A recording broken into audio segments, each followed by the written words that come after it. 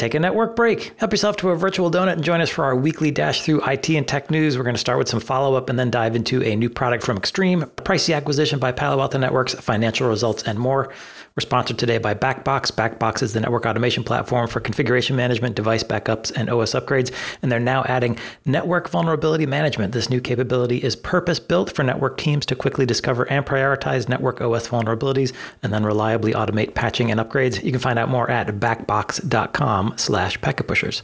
After the news, stay tuned for a sponsored Tech Bytes podcast with Nokia. We're going to talk about the special requirements to build a data center fabric for AI use cases such as training and inference, and Ethernet's still likely to be involved. An AI fabric does have to be optimized to meet particular demands around issues like job completion time, tail latency, and more. We'll talk about all that with Nokia in that show. And if you like Network Break, check out our other podcasts, including Day 2 Cloud, Heavy Networking, IPv6 Buzz, Kubernetes Unpacked, and Heavy Wireless. It's nerdy tech analysis and compelling conversations about infrastructure, cloud, professional development, wireless, and more. It's all at packetpushers.net. All right, before we get into news, we do have a couple of follow-ups or FUs. Last week, we talked about the SEC suing the SolarWinds CISO for fraud regarding allegedly misleading public statements about SolarWinds security practices, even as the company internally knew they had serious security issues. We talked about what this means for security execs at public companies going forward. So like if a CISO is telling other executives about security problems and being ignored, are they still on the hook for legal or regulatory repercussions? A listener wrote in to say, per your comment on the CISO becoming a real person, we have a model to follow. In pharma, we have a regulatory affairs officer. This company officer is akin to the CSO of drugs. And should they not follow established practices, they are liable, often at a criminal level. However, if it can be shown they performed their duties and were ignored, they are shielded, as I understand it. Yeah, and that's how you would expect it. So, if you go to the doctor and the doctor follows best practices or does the appropriate due diligence or prescribes according to the standard procedure, they're not liable. Right. Not personally liable as such. The point of these roles is the same thing happens to the CFO. When the CFO makes financial statements for a public company and hands them over to the SEC, they become official legal documents, right? Mm-hmm. And they certify that these documents are correct. Auditors do the same thing. They then go and conduct an audit, and then they certify the audit and then incur legal liabilities around that. When the CEO speaks at various things, he makes statements about company strategy. They usually make entirely predictable statements like, our company is awesome. Right. We're going to make so much money. We're going to sell loads of everything. But, that's normally all they say. But those statements are actually required to be truthful in the law in the case of a public company, right? Mm-hmm. So I think the CISO here, if it becomes a regulated or defined or an official officer of the company, can you have an official officer? I think that's the point of having an officer, but yes. Yeah, okay. That's why we don't call it. Anyway, there's an interesting dynamic is if the CISO becomes an official officer of the company and has to be appointed and, reported to on various documentation as the custodian of security and all that thing, what happens to the role of the CIO, Drew? Is that there's an interesting tension there where the CIO directs the strategy, but the CISO directs the security and would actually put controls on the CIO. There's an interesting tension there because the CIO is normally seen as senior to or superior to a CISO.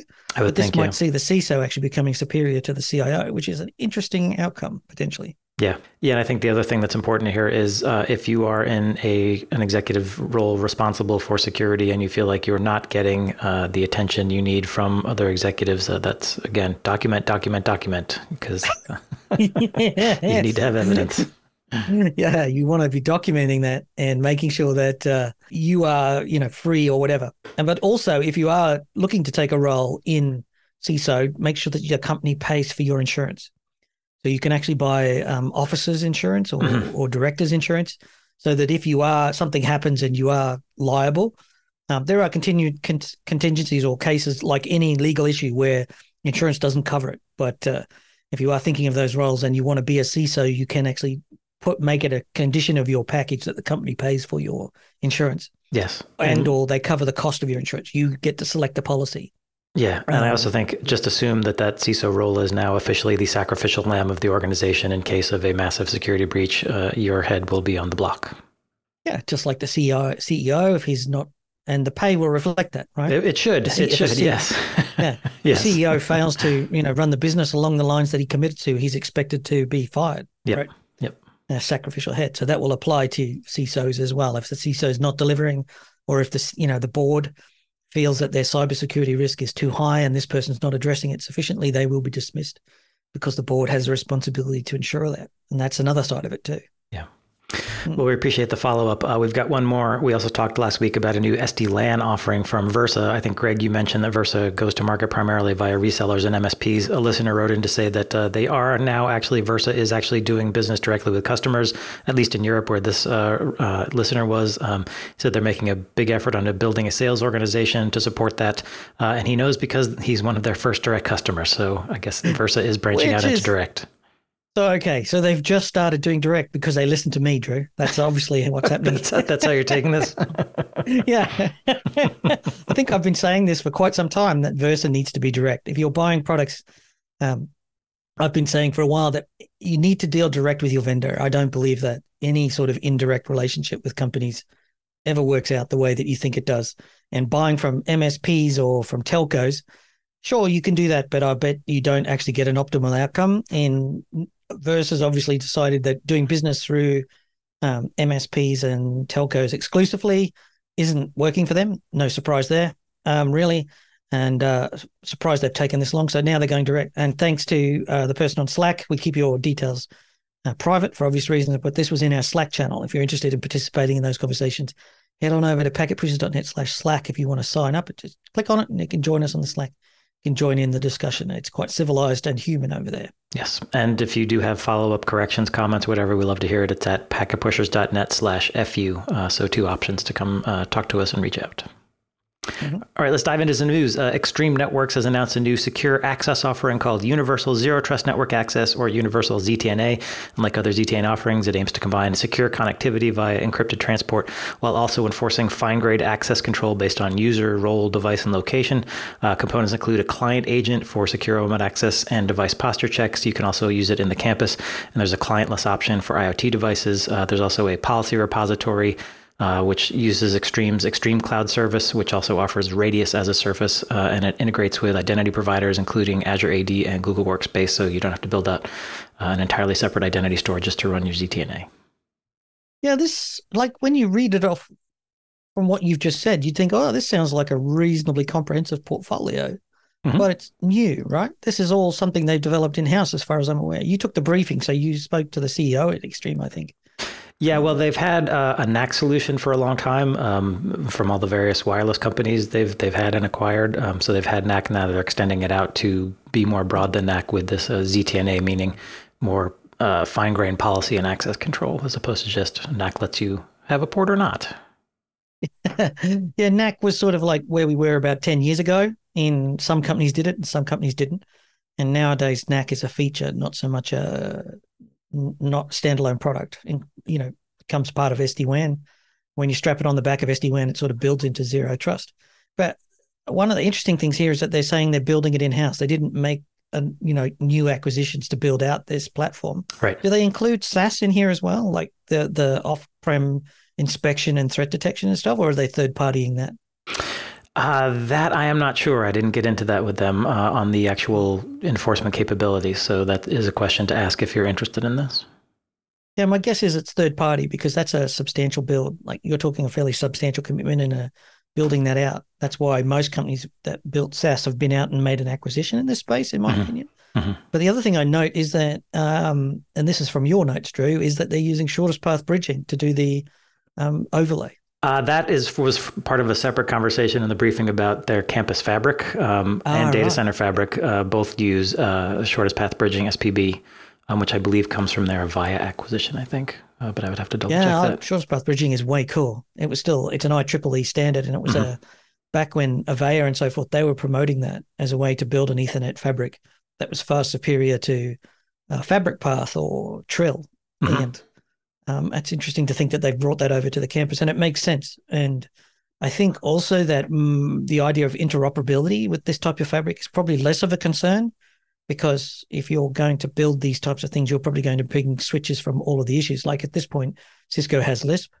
I know Juniper and I think Arista are going down the EVPN path, and Extreme's going down the SPB. And I don't hear too many people complaining about the lack of interoperability. Have you? No, I have not. And I think Extreme's position is, it's one fabric, whether it's data center or campus. So you don't have to, you're doing a separate fabric on your campus versus EVPN VXLAN in the data center or whatever. It's all one thing, which should simplify, in theory, operations. I wonder, yeah, I think it works for Extreme, and certainly the technology is probably, as a technology far superior to Lisp or EVPN, but whether customers will find that as an objection or not, I don't know, but I think it's good. Yeah. And it's good, bad, good. There are SPB fans out there too, folks who've used it and really loved it. It just, for whatever reason, never gained as much traction as other approaches. Yeah. Extreme's coming here late to this zero trust. So I just wonder how complete and comprehensive there would be questions to be asked there about, if you put it on the evaluation list, you'd be looking to do a paper evaluation, looking at what's missing, I think. Yeah. They also noted they're going to be very aggressive on pricing, and you don't need other Extreme hardware to actually get this, just I think primarily the client software. So if you are interested in ZTNA and you're looking for maybe a lower cost option, it'd be worth checking out Extreme. Well, that's not hard. Everybody's expensive in this market. But also, if you're this late to market, maybe that's the best way to get in. Yes. Links in the show notes if you want to read up on it. We'll move on. Palo Alto Networks is acquiring a browser startup called Talon Cybersecurity. The acquisition amount is reported to be around $650 million. The company makes a secure browser to monitor web use and prevent data leaks. Palo Alto Networks says it will integrate the offering into its SASE portfolio. Yeah, I took a look at Talon Security. It's kind of interesting. They make a range of different parts of this, but basically they make a web browser. I wasn't able to dig into it to find out if it's a version of somebody else, like whose rendering engine they're using. It's built around Chromium. Chromium. So it takes the Chrome engine and then works it up. And hopefully what they do is they do Google it, because the point that they would make is that Chrome as a standard product that if you just download it and try and control it with, say, your Microsoft Windows desktop management tools, is not very secure. It leaks corporate data all over the place. It's messy. It's unsafe. Users can put plugins into Chrome unless you've got specific policies. But I think what they've done is extended this quite substantially to turn it into effectively an app, an enterprise browser app, so that you can have quite a lot of control over what's going on inside of the browser.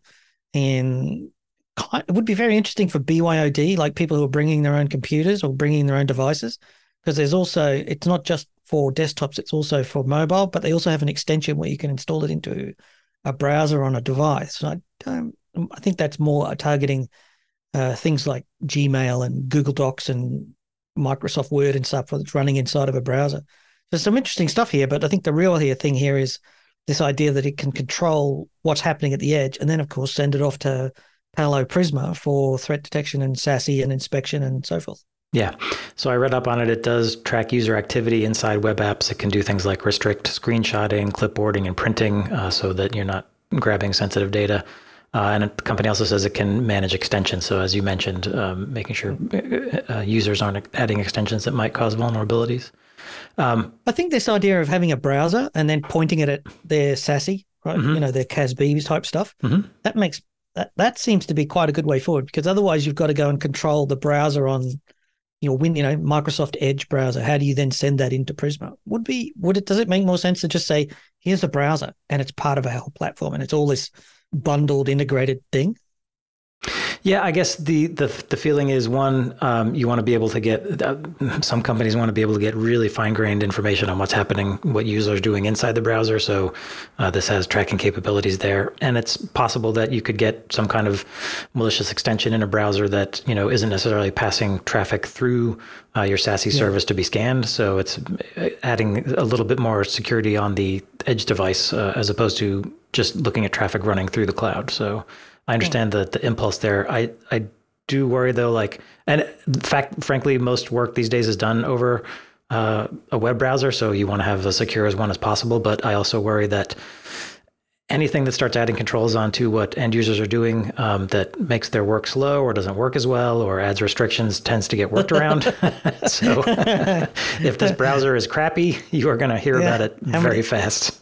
How many years have I worked inside of enterprises that forced you to use an app that didn't work at all well? Exactly. Yes. That was pretty whatever. I also note that Talon Security is an Israeli company.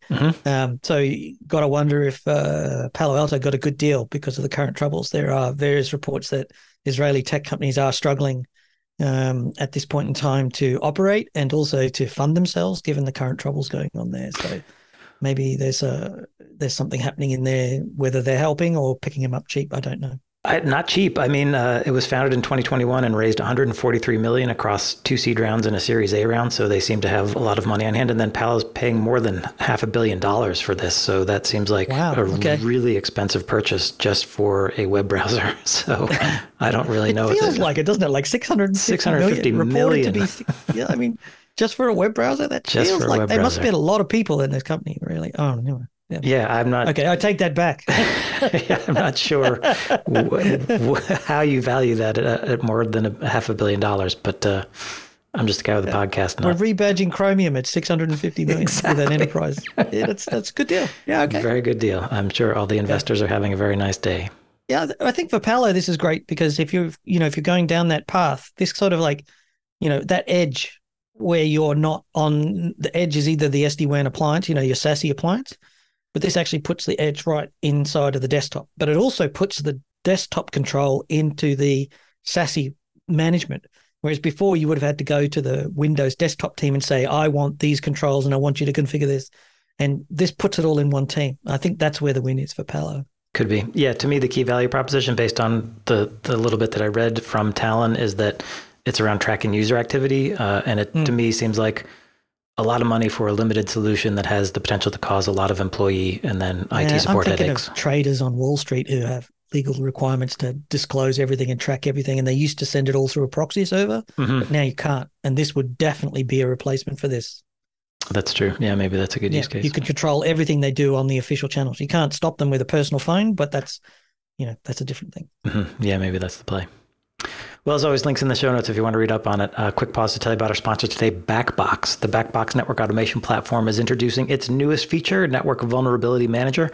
As the number of critical vulnerabilities affecting network equipment goes up every year, engineers have to patch and upgrade faster and more frequently, and manual vulnerability management just doesn't cut it. Backbox now combines network automation and network vulnerability management in a single platform. It's purpose-built for network teams to help you easily discover and prioritize network OS vulnerabilities according to risk, and then automatically remediate them. Backbox supports more than 180 vendors and thousands of devices, including switches, routers, firewalls, load balancers, APs, and more. Find out how you can better automate and protect your network with Backbox. You can get all the details at backbox.com/packetpushers. That's backbox.com/packetpushers. The analyst firm Forrester is predicting that as much as 20% of VMware's customers may jump ship in 2024. That's according to a story in the Register. The Register says a Forrester blog describes VMware customers as, quote, exhausted by significant price hikes, degrading support, and mandatory subscription to software bundles in which some modules such as NSX and ARIA Suite vRealize Suite end up as shelfware. Not going to lie, that resonates. The people that I'm talking to, I mean, obviously the price hikes was something that we've talked about here. We've seen most of the heritage vendors, the heritage brand vendors have all increased their prices by 30% during the COVID times. And the transition to subscription licensing have given them a sort of a way to provide cover to get those expanded prices in. But customers aren't entirely stupid, and I think a fair number of them are starting to realize that they're overpaying for what should be a fairly conventional feature. I think Broadcom has also signaled that more price hikes might be in the future when and if this acquisition goes through. Well, everybody, the thing is that these days everybody can see what Broadcom promised to its shareholders, and Broadcom promised that it would extract, I think it was like 4.5 billion in profits out of a company that's turning over 12.5 billion. And, to do that, it would actually have to sort of like, I think, triple the profitability, or at least certainly double the profitability of the organization. And how do you expect to do that within a year or within 2 years? And really the only way that you could do that is to cut headcount, which means less services or raise prices. But the three things that I went off and did a dig around, what Hock Tan actually said is we will accelerate the pace of innovation through step up and R&D investments. That's one. Now, let me just qualify that. Do you expect him to say that he's going to stop investing in R&D?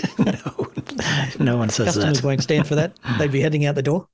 The next one that he said is he actually was on stage giving a talk, and he said, the next we intend to invest much more in the VMware ecosystem and our partners, the value-added resellers, distributors, OEMs, service providers, and global system integrators in order to make our products more available and much easier to deploy and consume.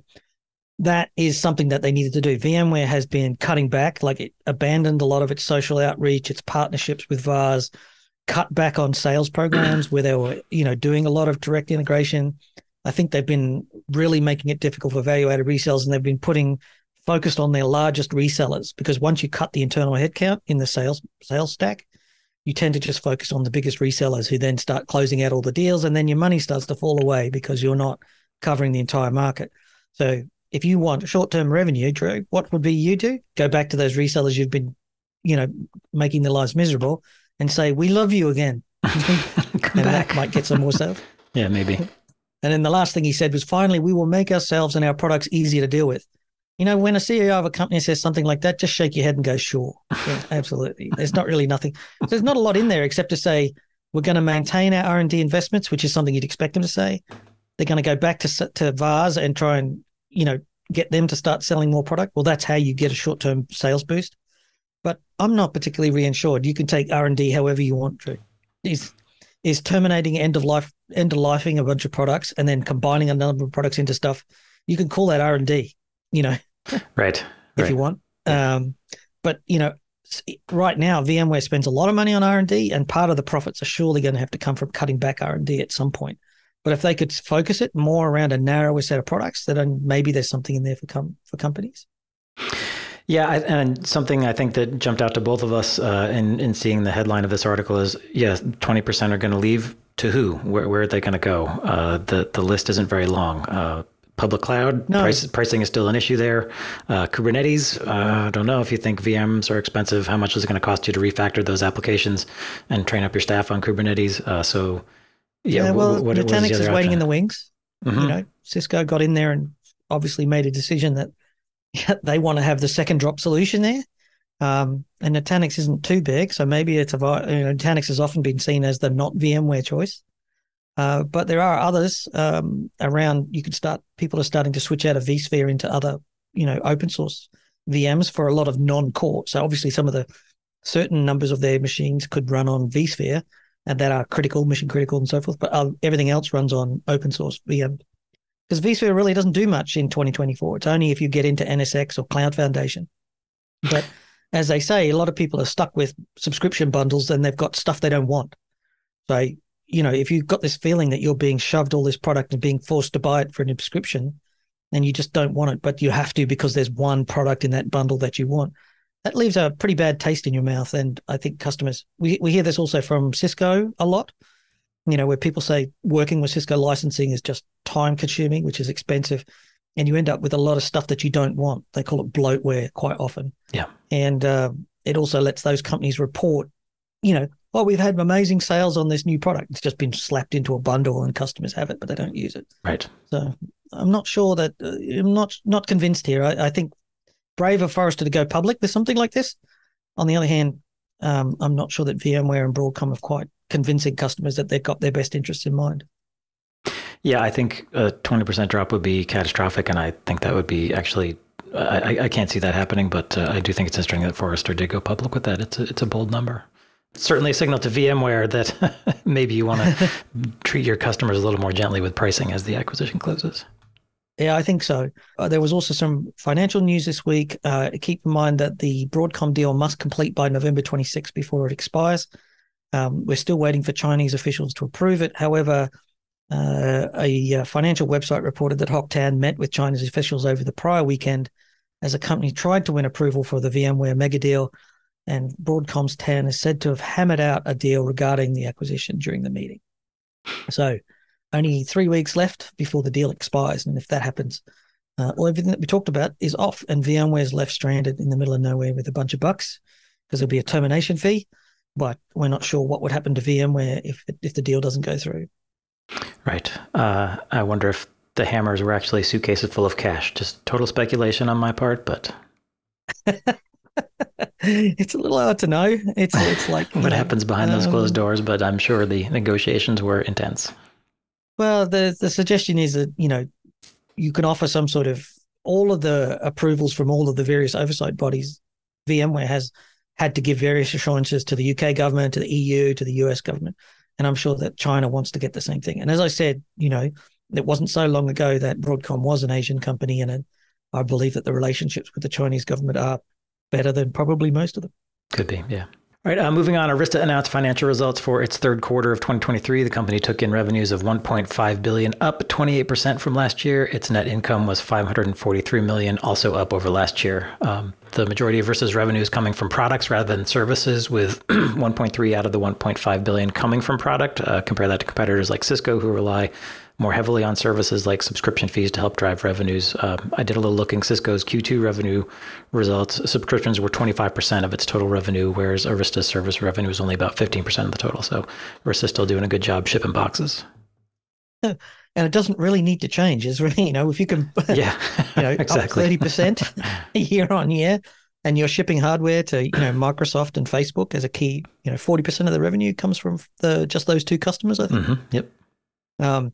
So they do have a problem. The financial notes that I read indicated that Arista's share price won't keep rising because people just don't believe that Arista has a moat. It feels that, if Microsoft or Facebook decided tomorrow that they wanted to build their own switches, they could, and Arista would be left, sort of stranded. And so they have to keep delivering products that those companies want to buy. And so it'll be interesting to see how this plays out. But in the meantime, they're shipping boxes like as fast as they can almost. And the share price is basically remaining flat. It's still at $200. I mean, in the last year, the share price has lifted from, I guess, $130 to $200. And so it's hard to imagine that the share price would continue to rise up. After a 70% rise in the last 12 months, where else is it going to go? Surely not. Surely it can't keep rising.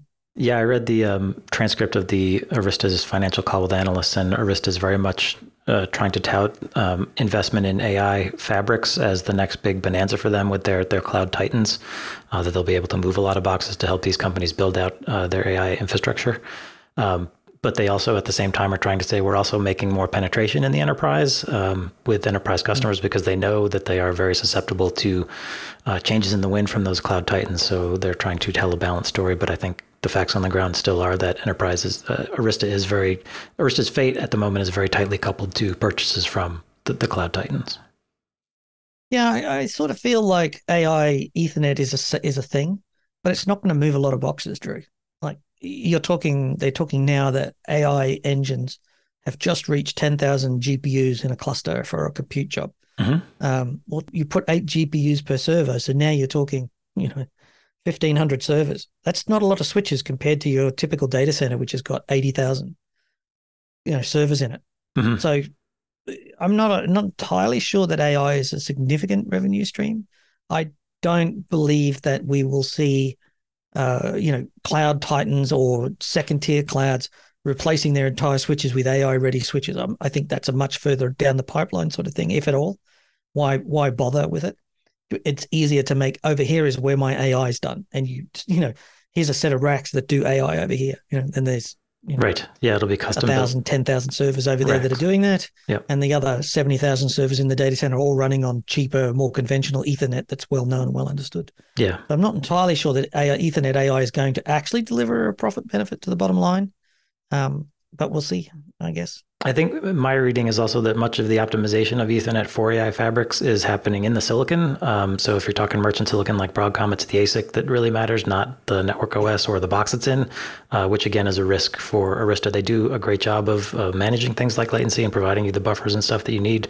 But it really comes down to the ASIC. And if I'm a big cloud customer that wants a bunch of switches, do I care what name's on the box if I have the ASIC that I need? I don't necessarily think so. If you're the best company at rebadging Broadcom ASICs, that's not necessarily a strong competitive position with a moat around it. Yeah. Yeah. Although, I still think Arista is executing well given its circumstances, but I do just worry about its reliance on the cloud. I don't worry about it. It's their problem, not mine. Well, that's true. I don't lose sleep over it. But in the mental book I have for Arista, that's what I've got in the margins. To all my friends at Arista. Yes. One more story before we wrap. F5 also announced financial results for its fiscal fourth quarter and full fiscal year. For the year, F5 had revenues of $2.8 billion, up 4% over last year. Service revenue grew 7%, while product revenue grew just 1%. Net income for the year was $395 million. For the quarter, revenues of $707 million were up just 1% over the previous year. On the bright side, net income for the quarter was $152 million compared to $89 million the previous year. Yeah, F5s are really struggling. Where everybody else is growing, the best F5 can matter is basically up a bit compared to last year. And the general consensus from the analysts that I read about this indicates that most of the upside came from a lower than expected tax rate and a 9% headcount reduction back in April. Woo, not exactly growth, right? No. More like financialization of the organization. Get rid of the head, get a tax break somewhere, spend some time spend money on accountants instead of spending money on improving the product. F5's had a string of vulnerabilities, security vulnerabilities in the last 12 months, right the way from their load balancers, their application load balancers, through to the Nginx capabilities. There was a bunch of serious things in there. And they've got no particular drive. There's no, usually their revenue is driven on a new release of a hardware or a new product, an uplift where customers come back and buy more product or refresh the product. And F5 doesn't have a strong story here. So the analysts are sort of saying F5, fine, flat, not growing. So the share price didn't really change much at all. And but they avoided being downgraded by most of the analysts, although I noticed that Bank of America did downgrade them to a hold, which puts most of the analysts saying F5 is a hold, not a buy going forward. Yeah, in the company's official release, it said strong backlog sales in 2023 juiced their revenues, but that juice is going to dry up in 2024. So the company is predicting revenues for the next year that are, quote, flat to a low single-digit percentage decline, but they have committed to returning cash to shareholders. They say they're going to allocate at least half of their free cash flow to repurchase shares in 2024. That will boost the share value for shareholders. So in other words, they probably won't sell more stuff next year, but they're going to use other means to keep that share price acceptable.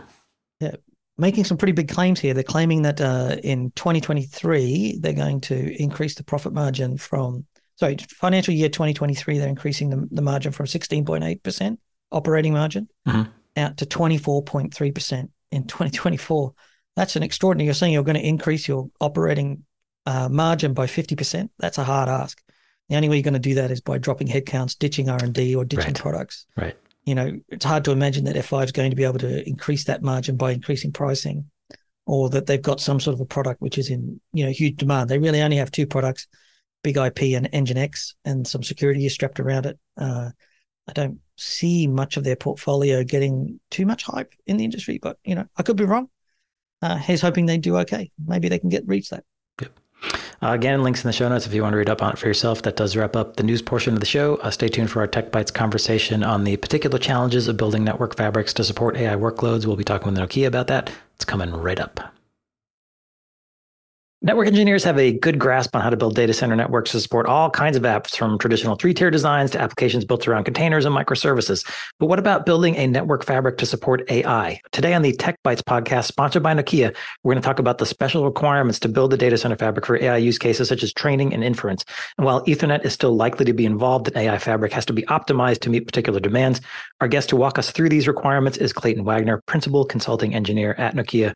Clayton, welcome to the show. So what makes AI so special that it has all these requirements that an Ethernet network or an Ethernet fabric has to accommodate for? I think when it comes down to AI networking, we look at it with three unique things that are happening there. Number one, the protocol, right? We're using not traditional TCP/IP that we're used to in data center workloads, but in fact, we're using RDMA, remote memory access, which has a very particular set of requirements around latency and loss. The traffic patterns themselves in AI are very unique.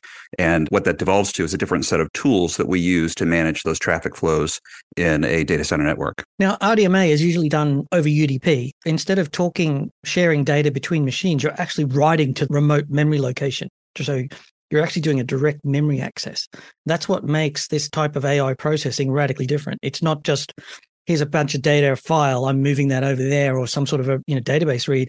This is, I've got memory in my memory location and I need to write it in that memory location over there. That's a concept of how different it is. It's extremely different. And, when we think about what a developer might do in order to pass data between two data center applications, standard applications, they might open up a WebSocket and start to write data in TCP and UDP, and the congestion control algorithms that we know and love would take care of that.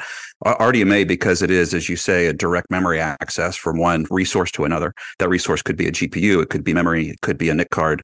It's just very sensitive to loss. The protocol itself was not designed to handle loss on, say, an Ethernet IP network. And that's why we see more sort of bespoke HPC interconnect technologies that are used in supercomputing and in storage. But, those come with a cost. And so when we're talking about AI and where we want AI to grow, we want to bring Ethernet into the conversation because Ethernet is don't bet against it. 50 years. It's a great converged network. It's a utilitarian. It's a Swiss Army knife, right? It can do a lot of stuff. I mean, they're using InfiniBand in places, but it's not going to last. Like we've seen one company go out and use InfiniBand, but they're using that because that's what works right now. And they've already stated that they won't scale beyond a couple of thousand nodes.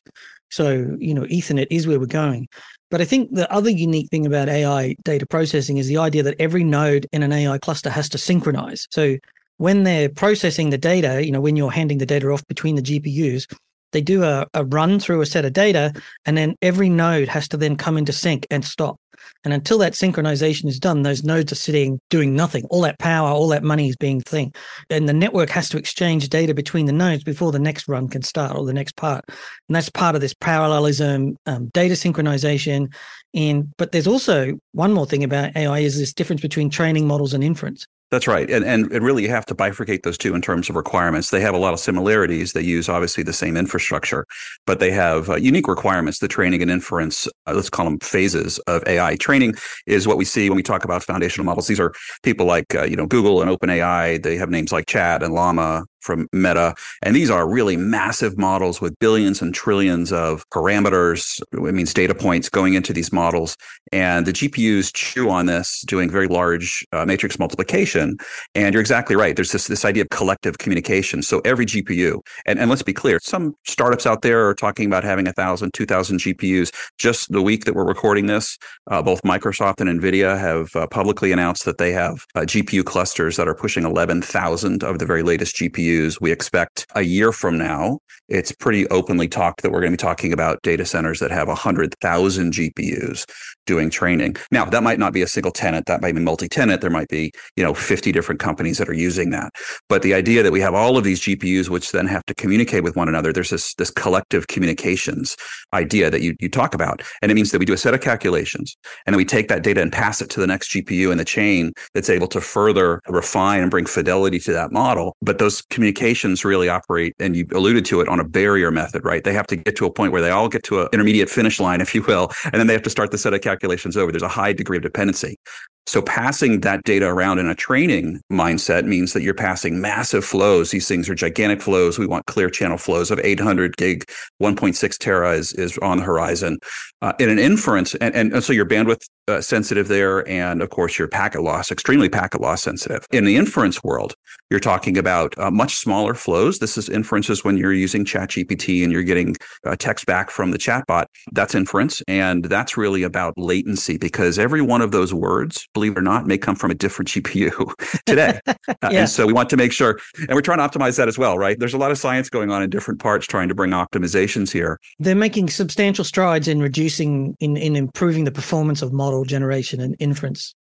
Some of the best minds in the world and some of the biggest dollars in the world are trying to make progress there, because really what's going to happen, we know from the internet, I've been doing this for 3 decades now, we know that the finance people are going to get involved somehow. Today we're building to performance. Tomorrow we're going to have to build to cost. And so when you think about building to cost, you think about things like reusability. How can I use this network converged for multiple applications, not just for AI? So I think you sort of just answered a question that I've had in mind. If these giant and expensive AI workloads have these requirements, why are we trying to take a networking technology that wasn't designed to be lossless and try to essentially make it lossless or fit all of these parameters?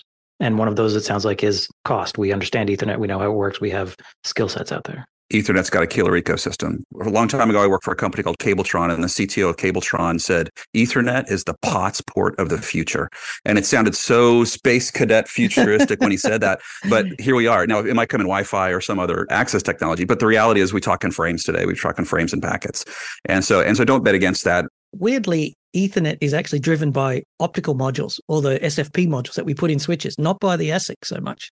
Or the software. It's the idea that we would have to replace those interface modules with a different signaling format would be unimaginably difficult. And underneath of that, you get down to SerDes, right? I mean, PCIe and Ethernet and CXL, all of these really revolve around just SerDes technology. So the industry at large, if listeners have ever wondered why sometimes they see the very same numbers in terms of an NPU, how much traffic it can pass, or the type of interface speed on a port, it comes down to the number of lanes of SerDes, of course. And so it's just really trying to stitch those together. And in the AI world, we actually have practitioners who are building greenfield networks. I spoke with one last month. They are literally going through, again, greenfield, the luxury of building a network all yourself for AI.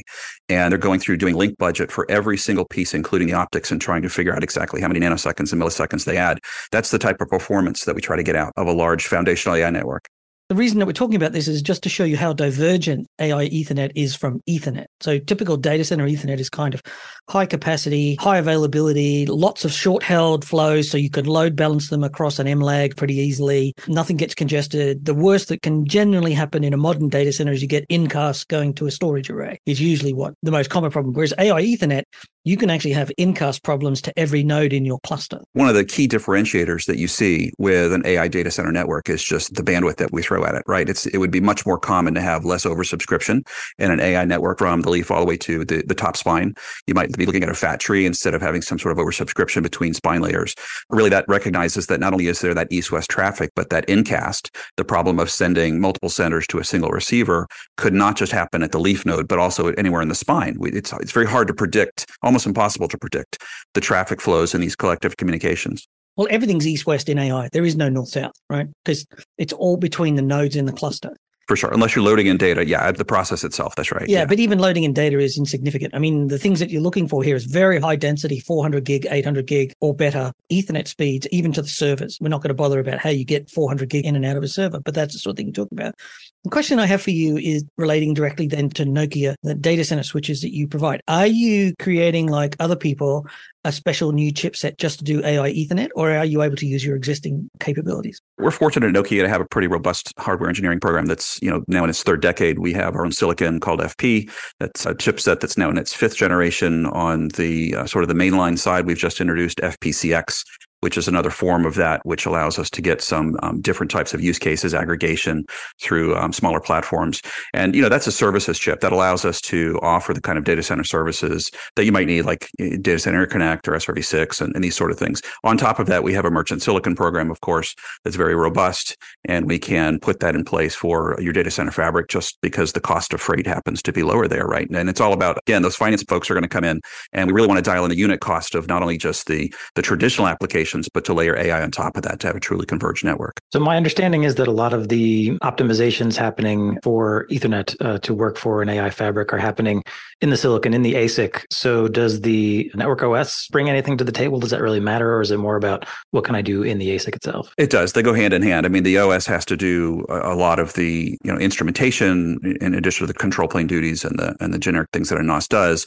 In an AI context, it also would, I talked about tools to start. In an AI context, you're not just putting a fabric in place and hoping for the best. We actually have a specific set of QoS attributes that we use to manage the network. Sometimes advanced data center fabrics will use something like adaptive routing, which is, let's say, aware of the AI traffic. The RDMA traffic on IP uses a protocol called Rocky V2. And so it would understand how to multipath that Rocky traffic, just like it might understand how to multicast IP or multipath IP traffic. In addition, because these element flows are so large and very short in duration, they might be shorter than a round trip. You would need to have very high fidelity instrumentation on that. So you wouldn't want to have a probe that's out there every 30 or 60 seconds. You certainly would miss it. You want to be careful with sampling type technologies. You really want to have the latest and greatest in streaming telemetry and the ability even to, as we have on SR Linux, we have the ability to have a development kit on top of that. So if you were a large operator and wanted to put your own application inside the NOS and tie right into the underpinnings of it, that's available to you. So you're saying in an AI context, that visibility, that observability, sampling isn't going to really help you. You could miss an entire flow. I think so. I think that these flows are so unpredictable and they go by in a flash. So you really want to have a very precise understanding of what's happening in your network. It even goes one step farther from that, because as we take these networks, these AI networks, and make them largely multi-tenant, think about if you and I are using ChatGPT at the same time, our inference tasks are flying through these GPUs in parallel to one another. What that means in very large networks is we're going to start to do overlays, network segmentation. We're going to want to carve out certain GPUs for certain tasks. This is all a part of, again, getting to that lowest unit cost of deployment. As we do that, we're going to want to have the tools built into the NOS and the NPU, the chipset themselves, in order to provide that network segmentation, the sort of parsing that we need in order to provide the most performant network at the right price. I think the challenge with telemetry, observability, monitoring, visibility, those are all facets of the same problem, is that there's so much at stake with AI. If you're committing millions of dollars to buying GPUs and millions of dollars in developer time and millions of dollars in the necessary servers and hardware, the thing that AI developers are complaining about quite vocally is that right now the bottleneck is in the network, in their ability to move data around. And that's why AI Ethernet has such a high visibility, is because that's where the current bottleneck is. The GPUs can't move data fast enough between them and the network, and particularly in breakdown situations where there's some sort of incast collapse or some sort of buffer failure, or you get some sort of elephant flow that exhausts the available resources in a path. And you've got to be able to know that happened. If your AI run fails and you just go, oh, well, we'll just go around and do it again, that's not acceptable, especially for public clouds who might be charging, $500,000 an hour for AI compute time sort of thing, right? So that visibility is absolutely key. And that's where things like SR Linux comes in, because that's all built into the features.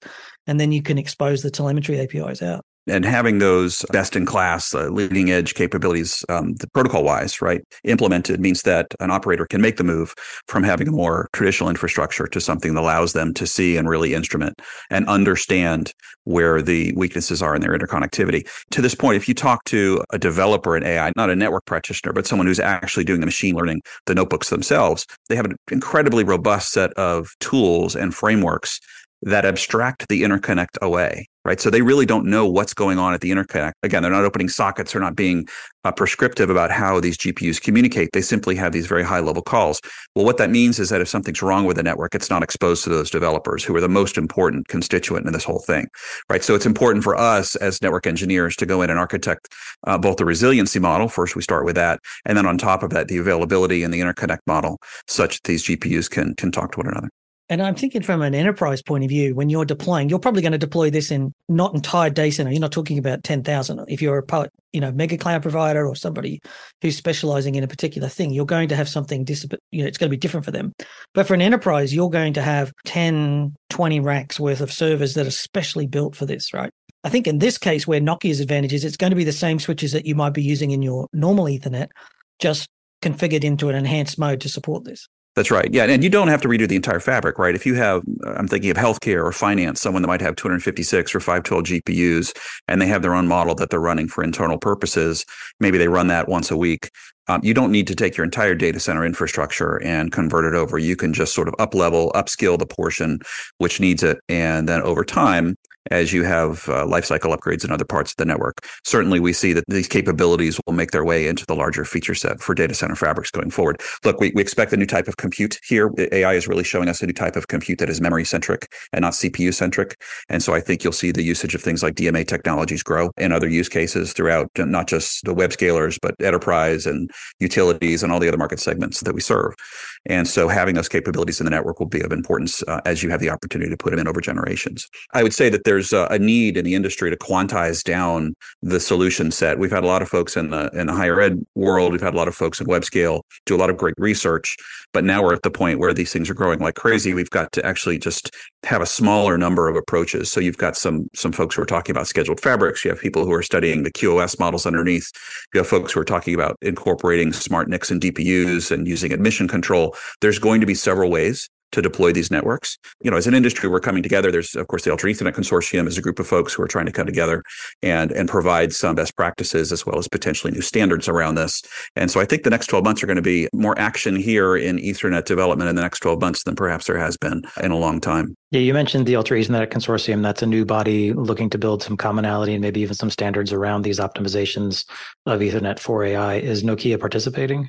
As we record this, we have just agreed to join the consortium. We're very much looking forward to bringing our unique expertise to that group. Of course, not only do we have a lot of strengths in web scale and enterprise, but we're known for our service provider business. And so we expect to be able to add and contribute to the group, and we look forward to getting together with those folks. Well, I think we could probably talk about this a lot more, and I would like to talk about it a lot more, but we are at the end of our time for today. If folks want to get more details on what Nokia is up to in the AI Ethernet space, they can check out the Enterprise Cloud Networks site over at nokia.com, and we'll have that link in the show notes that accompany this podcast. Thank you, Clayton, for joining us, and thanks to Nokia for being a sponsor. And as always, thank you, the listener, for being with us. You can find this and many more fine, free technical podcasts and our community blog at packetpushers.net. You can join us on our Packet Pushers Slack. You can hear us on Spotify, and if you would, leave us a rating on Apple Podcasts. Last but not least, remember that too much networking would never be enough.